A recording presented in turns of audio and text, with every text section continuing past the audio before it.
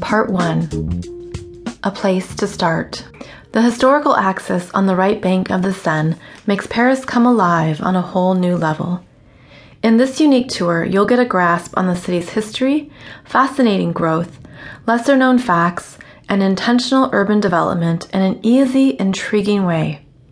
I won't bog you down with excessive details, dates, or particulars, since French history is a mammoth topic. But I will give you key information to make your time in the City of Lights even more interesting and memorable. For example, what does the B insignia mean on certain buildings? Why does the Louvre have different architectural styles and designs that perhaps only a keen eye would notice? Can you imagine the Tuileries garden being 30 feet higher? What do the 8 statues in Place de la Concorde signify? Which giant monument is intentionally shifted to the left as a possible political statement? And who is the mastermind credited with designing the city of Paris as we know and see it today? All of these answers and much more will be found through one of Paris's best-kept secrets. Welcome to the Historical Axis Self-Guided Tour. What is the historical axis? L'axe historique, or historical axis, is a highly unique feature that is not found in any other world city. The historical axis of Paris is a 5.5-mile-long direct route on the right bank, moving from east to west.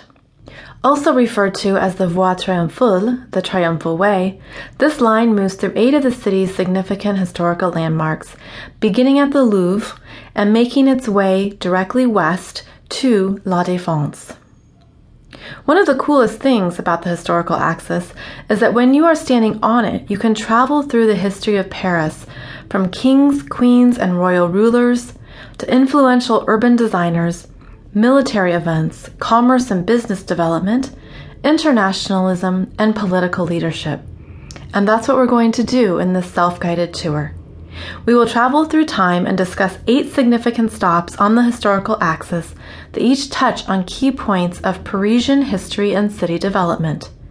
This is a wonderful walking tour that may take a full afternoon, depending on how much time you spend at each location.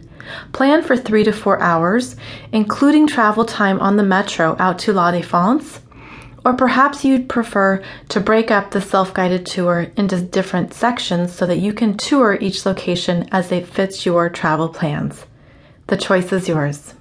Let's begin by going back in time to Paris in its infancy. As you gaze at all of the buildings, roads, parks, and landmarks that create Paris today, take a moment to close your eyes and imagine these same areas in their original state. Simple farmlands and vast properties of distant countryside. Endless blankets of earth stretched out in every direction.